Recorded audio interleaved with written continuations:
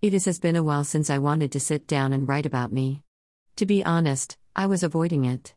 I was avoiding my feelings, avoiding confronting them, avoiding understanding them. I was and am tired of writing about me, but I guess that is what this is for. Something for me. Not quite the something that I was looking for, but it will suffice, given that the photography exploration I had wanted to do is now set back because BD spent too much on a camera that does too little. I'm sitting here in the quiet house, I'm the only one up. I enjoy when this happens. I couldn't sleep anymore despite not feeling well, and having slept poorly.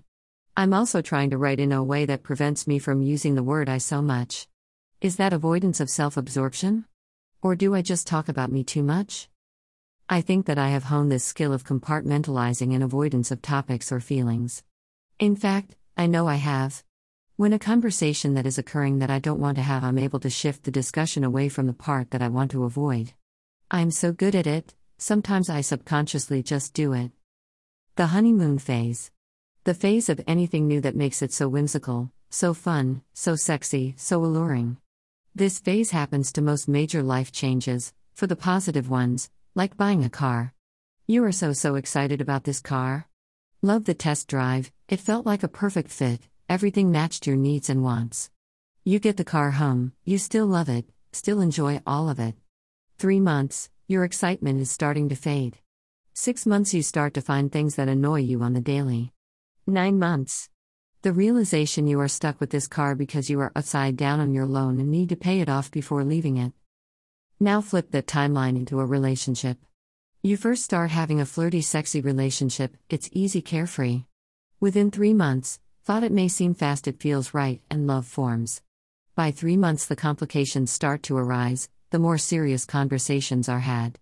Month 6, more serious conversations are had, even more complications arise. It seems that the easy flowing relationship in the beginning is gone.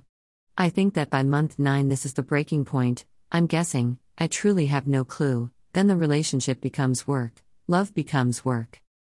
If that work is worth it, maybe that relationship evolve, maybe it doesn't. But how does someone do this when the two people in the relationship are married? Is there a point in which the work to maintain a secret relationship is too much? I've been avoiding this feeling because I don't want to know the answer. Small interruption. Peanut is awake.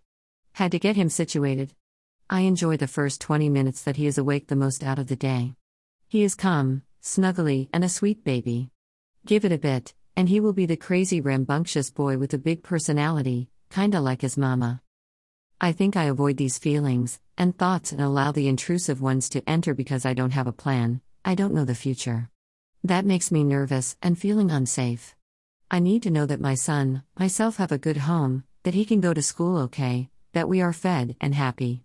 But I need more than that. I want to know that I will have the beautiful home I dream about, the adventures with my son that I dream about, the experiences that I dream about, and another baby that I dream about.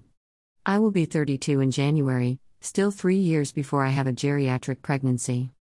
In my mind, because I don't know these things to be true, or have a plan or really any details of the future.